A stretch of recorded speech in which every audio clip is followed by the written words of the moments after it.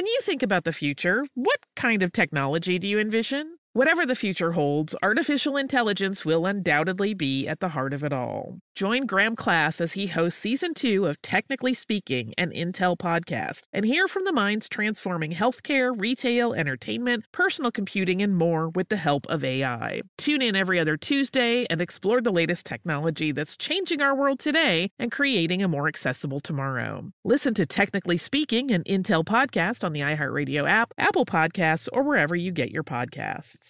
Planning your next trip? Choice Hotels' family of 22 brands has over 7,400 locations and the perfect hotel for any traveler you want to be. Like a Cambria Hotel, serving up locally inspired craft cocktails for all my folks who maybe want to meet up and talk about Mad Royals. Check into a Radisson Hotel with flexible workspaces for you strivers who listen during business travel. Or a Comfort Hotel with free hot breakfast, family-friendly pools, and big spacious rooms for the parents who listen with their kids and need a little retreat. What are you waiting for? Join Choice Privileges and start earning points toward your next stay. Find a stay for any you when you book direct at choicehotels.com, where travels come true. Before AI can help your business predict demand, accelerate growth, inform decisions, automate tasks, reveal insights, generate content, you have to trust it. Introducing watsonx Governance, helping you govern any AI as data, models, and policies change so you can scale it responsibly. Let's create AI that begins with trust with watsonx Governance. Learn more at ibm.com/governance. IBM. Let's create. What's up, this your boy Lil Duval, and check out my podcast, Conversations with Unc, on the Black Effect Podcast Network. Each and every Tuesday, Conversations with Unc podcast feature casuals and in-depth talk about ebbs and flows of life and the pursuit of happiness. Unlike my work on stage, I tap into a more serious and sensitive side to give life advice and simply offer words of encouragement, yet remind folks to never forget to laugh. Every Tuesday, listen to Conversations with Unc, hosted by Lil Duval on the Black Effect Podcast Network, iHeartRadio app, or wherever you get your podcasts. Presented by AT&T. Connecting changes everything. Welcome to Stuff You Missed in History Class from HowStuffWorks.com.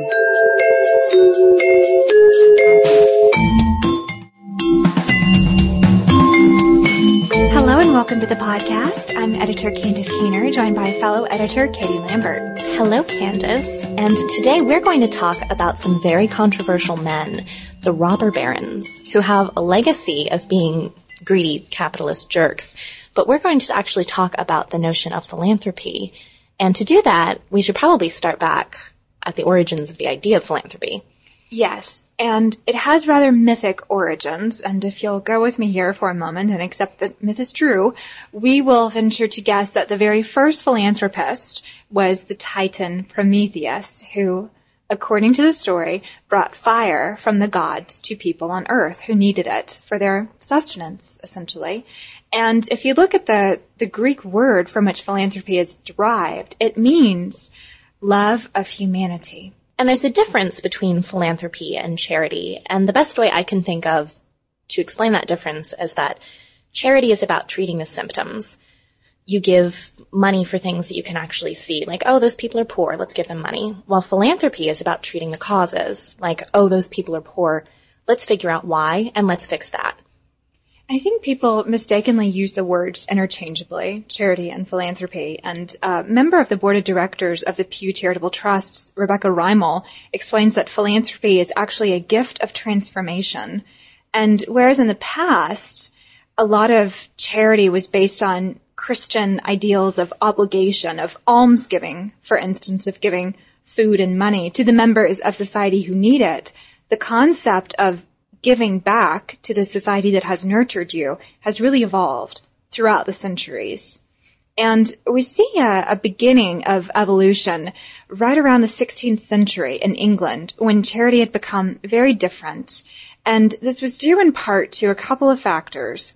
For one, England had separated from the Church of Rome. There was some mess going on with the Tudor throne, and the middle class was getting larger. So the idea of a feudal society, for instance, still working was a little out of the question. The idea of a lord taking care of his serfs, because there were too many serfs now and they were getting a little bit wealthier. They had their trades. They were making their own livings. And so the authorities that be decided that people giving out money didn't really know what they were doing. They were actually making things worse because they had no perspective of the larger social issues at work, and the funds they were giving were often misappropriated. So in 1601, we had two different types of legislation. The Poor Relief Act, which Parliament gave power to city officials to deal with poverty relief measures through, and then the Statute of Charitable Uses, which essentially regulated funds from private donors under the supervision of the Lord Chancellor. So you see the beginning of charity becoming philanthropy, being governed by some sort of central authoritative body and doling it out. Well, and instead of just putting money down the drain, there was actual oversight and some questioning about what the causes of all of this was. Precisely.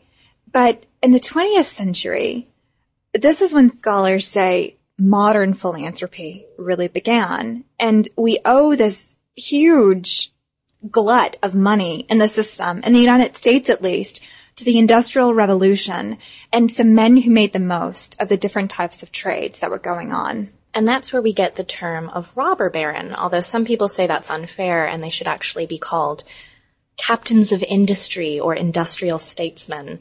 Ayn Rand is actually a huge fan of the robber barons and called them the greatest humanitarians of mankind, and also made the point that before anyone can rob, there has to be something to rob. That's interesting because one of the robber baron's own descendants said that she was tired of hearing Andrew Carnegie talked about like a Santa Claus, a great benevolent giver. She said, talk about the real stuff. So I think there's two sides to the robber barons, and most historians would agree that while they were very greedy men who often manipulated not only their workers and the system, but government as well to make their billions, they gave a lot of it back. The term robber barons actually comes from medieval Europe, and robber barons are what they called warlords who preyed on the people passing through their territories. And Matthew Josephson, a historian, resurrected the term for his 1934 book about these Gilded Age businessmen, where he painted them as ruthless, greedy people who bribed the government, were bad to their workers, and basically made money off the sweat of honest men's backs.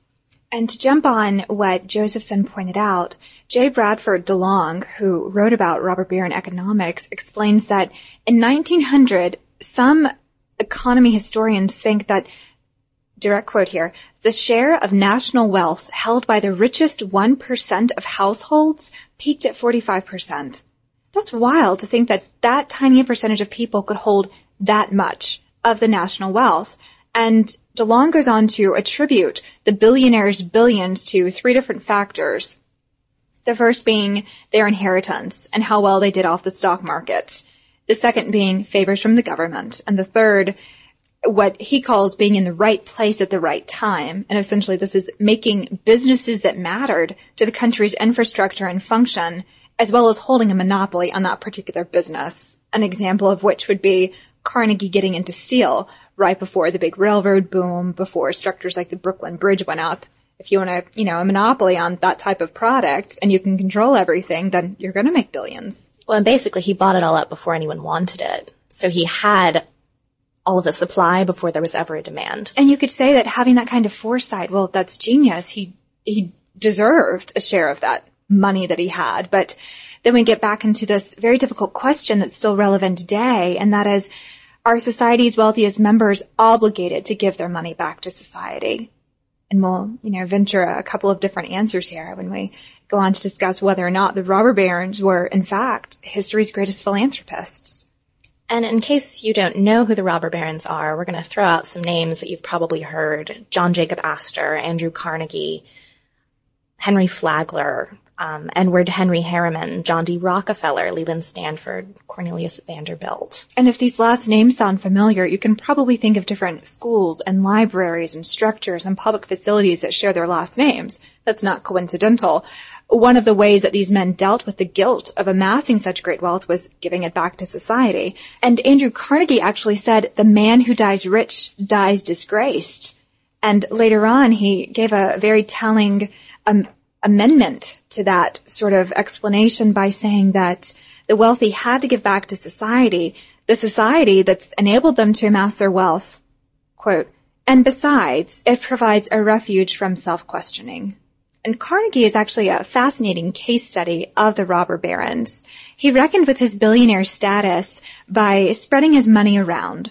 And he was born into a Scottish family that fell into poverty as a result of Industrial Revolution technology supplanting hand-skilled laborers. His mother was incredibly ashamed of the poverty that met the family, and she was a driving force all throughout Andrew Carnegie's life. She wanted nothing more than to appear in the town in Scotland that they were forced to leave, riding in a carriage and being very grand. He would later go on to fulfill that dream of his mother's. So the Carnegie family came to the United States in 1848, settled in Slabtown, which was a neighborhood in Pittsburgh. Andrew had a couple of jobs when he was starting out, beginning in a textile factory, then becoming a telegraph messenger, then working on the Pennsylvania Railroad under Thomas Scott. Then he settled in New York, became more interested in this Bessemer converter that he kept hearing about and its contributions to refining steel and what exactly it could do for the steel industry, which was yet to boom. So he got in early, setting up a plant, then acquiring more plants. And he became this incredibly wealthy man based on a philosophy of never fixing things. He would start a project completely over. He would scrap things if they weren't going well. If workers weren't cooperating, they were out. He didn't like cooperating with unions. It was, one chance or nothing with him. And he came off very benevolent because he hired an operating lieutenant named Henry Clay Frick to do his dirty work. And you may remember Frick's participation in the Homestead scandal, which I wish we had time to get into, but unfortunately we don't. But Carnegie always portrayed that he was a benefactor to these workers, even though he would only give them 1 day off per year, and even though their personal lives meant nothing to him. And he was so ruthless in his business ventures. And one great illustration of this ruthlessness is in the homogeneity rumor that he started to get steel contracts for the railroads. He began spreading the news that other steel manufacturers lacked homogeneity in their steel, and so no one should work with them. And no one knew what homogeneity really meant, and it didn't mean anything. He was making it up, but it worked. It was the start of corporate speak. It was the start of corporate speak, precisely. And from there, from his high perch in the ivory tower of wealth and business brilliance, he wrote a couple of books, one of which advocated for democracy in the workplace, and another was The Gospel of Wealth, which professed that the wealthy had to give money for the public good. And in 1900, Carnegie became the richest man in the United States when he sold his business for $480 million to J.P. Morgan. And he went on to use this money to establish libraries, the Carnegie Endowment for World Peace, and different centers for recreation and industrial towns where he'd built these factories. It was sort of his write-off for his really hard-line business practices. At the end of his business ventures, he really wanted to reconcile with Frick, with whom he'd had a falling out years before. And Frick's response was, "Tell Mr. Carnegie I'll meet him in hell, where we are both going." I love that line because it paints a vastly different picture of Carnegie than the man who was allotting money for world peace. It showed this type of telescopic philanthropy, to quote Charles Dickens, the idea of thinking bigger than the space you're in. If you can contribute money to orphans in Africa, which was Dickens' example, but your children at home are running around in rags and they're dirty and unfed, what good have you really done? Well, and Carnegie's idea of philanthropy was rather elitist. My favorite quote from him, he discusses the duties of a man of wealth as he sees them. And he says, first, to set an example of modest, unostentatious living, shunning display or extravagance. And after doing so, to consider all surplus revenues which come to him simply as trust funds, which he is called upon to administer. And goes on to say that he's the trustee for his poorer brethren because he has superior wisdom, experience, and ability to administer it for them. So the people aren't smart enough to do things for themselves, but these men of talent and of great wealth should be taking care of the public funds for them. And it's very hard to reconcile that with the idea of a true philanthropist, because in the broadest sense of the term, setting up some sort of organization to dole out monies for the areas of society which need it the most, that's what philanthropy is. It's solving the root of the problem instead of just trying to ameliorate it by putting a Band-Aid on it. Giving food to a man instead of teaching him how to fish, which would set him up for life. And he thought that private citizens should be doing this as well, not the government. He and his fellow robber barons did not believe that the government was capable of doing that. They were probably some of the original small government fans and thought that private citizens should step in where the government was failing. Private citizens didn't have the money, though, because the robber barons had most of it. So they decided they would step up, actually. How magnanimous. My personal favorite robber baron is actually John D. Rockefeller, who came from interesting beginnings. According to one article I read from the Hoover Institution, his father actually did sell snake oil, so snake oil salesman actually has a real meaning there. A bit of a con man. He married another woman while he was still married to John's mother. Katie, you were talking about philanthropy, not philandering. Well, he really did achieve the American dream. He worked from these not so auspicious beginnings to become one of the richest men in America. And that feeds into the idea that you owe the society in which you're raised the money or a part of the money that you've amassed. To think that he came from nothing and he was able to use the land and use the institutions to create his fortune. He was a devout Baptist all of his life, and that really influenced him. And biographers have talked about it possibly being contradictory that he was so religious and yet such a greedy businessman. But one writer I was reading was saying that it's not contradictory at all. It's more of a paradox kind of thing, that he could be both things, that there was gray area there for him to be both quite avaricious and also a good person. He did some great stuff with his money. Because of him, hookworm was eradicated in the South, so thanks for that, John. And he also founded the University of Chicago, which even now is one of the best universities in the nation. Well, it's a circular argument to say that you should be less of a greedy and hardline businessman and that you should do great things with your wealth, because the harder of a line that you take, perhaps the more money you make, perhaps the more good you could do with that greater fortune. Well, I think some of them use that as a justification for being as hardline as they were in their businesses as well. The more money I make, the more I can give back, so I should try to make as much as possible.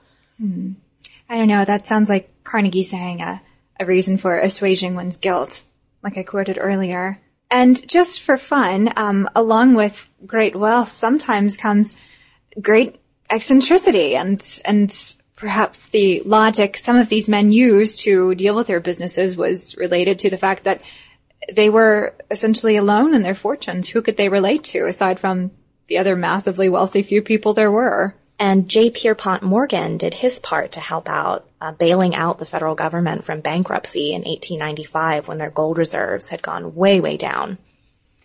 And ultimately it was financial turmoil that brought down the age of the robber barons, as J. Bradford DeLong, whom we were discussing earlier, explained. The Depression and New Deal era legislation made it difficult, and for a while it seemed impossible to be a billionaire in the United States. The government was essentially putting a cap on how much money people could make. And then along came the modern era of technology, telecommunication, computers, and it seemed inevitable that someone was going to figure out the intricacies of this subject first and make billions, and someone did, and that was Bill Gates. And if you look at the most current list of billionaires in the United States, I found one on Forbes published in March 2009. It's people in the financial sector and people in technology who've made the most. Bill Gates is number 1. You have Warren Buffett at number 2, Bloomberg at 17. And what's interesting, though, is that a big percentage still is comprised of heirs and heiresses. There are 3 Waltons descended from Sam Walton of Walmart on that list, and 2 Koch oil heirs as well.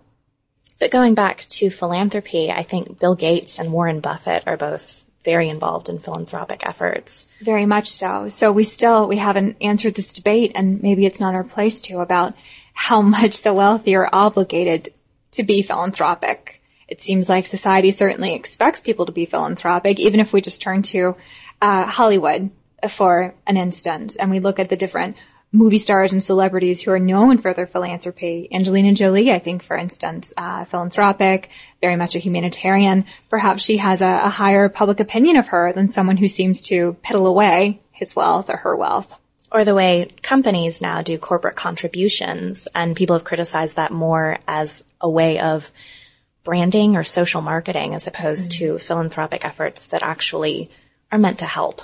Right. And we could go on and debate, what does it say about a woman if she's hosting some sort of philanthropic gala and she wears a $5,000 couture gown? What does that say? But it's a personal decision at the end of the day, just like these robber barons who were some of history's greatest philanthropists in terms of the dollars they doled out. It was their decision to give to the causes they believed in. Carnegie didn't have to set up an endowment for world peace. Did it work? I don't know. But he believed in the cause, so he put his billions in it. So the next time you go to the Carnegie Library and give that a thought.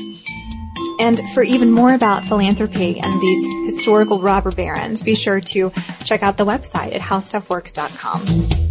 For more on this and thousands of other topics, visit howstuffworks.com. And be sure to check out the Stuff You Missed in History Class blog on the howstuffworks.com homepage.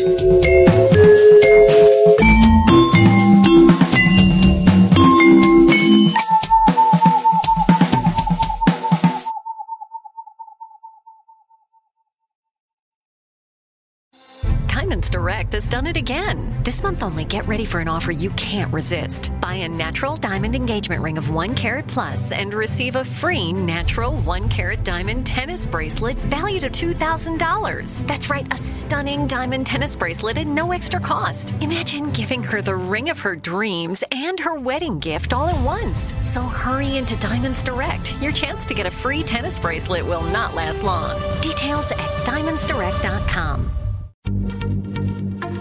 Happy Pride from Tomboy X, celebrating pride and the queer community all year. Queer founded, queer run, and the makers of the original boxer briefs for women, creating sustainable size and gender inclusive underwear, swimwear, and loungewear for all bodies so you feel comfortable in your own skin. Tomboy X just dropped their Pride 24 collection, obsessively fit tested for all day comfort in sizes 3 extra small through 6X. Visit tomboyx.com. This is Malcolm Gladwell from Revisionist History. eBay Motors is here for the ride. With some elbow grease, fresh installs, and a whole lot of love, you transformed 100,000 miles and a body full of rust into a drive that's all your own. Brake kits, LED headlights, whatever you need, eBay Motors has it. And with eBay Guaranteed Fit, it's guaranteed to fit your ride the first time, every time, or your money back.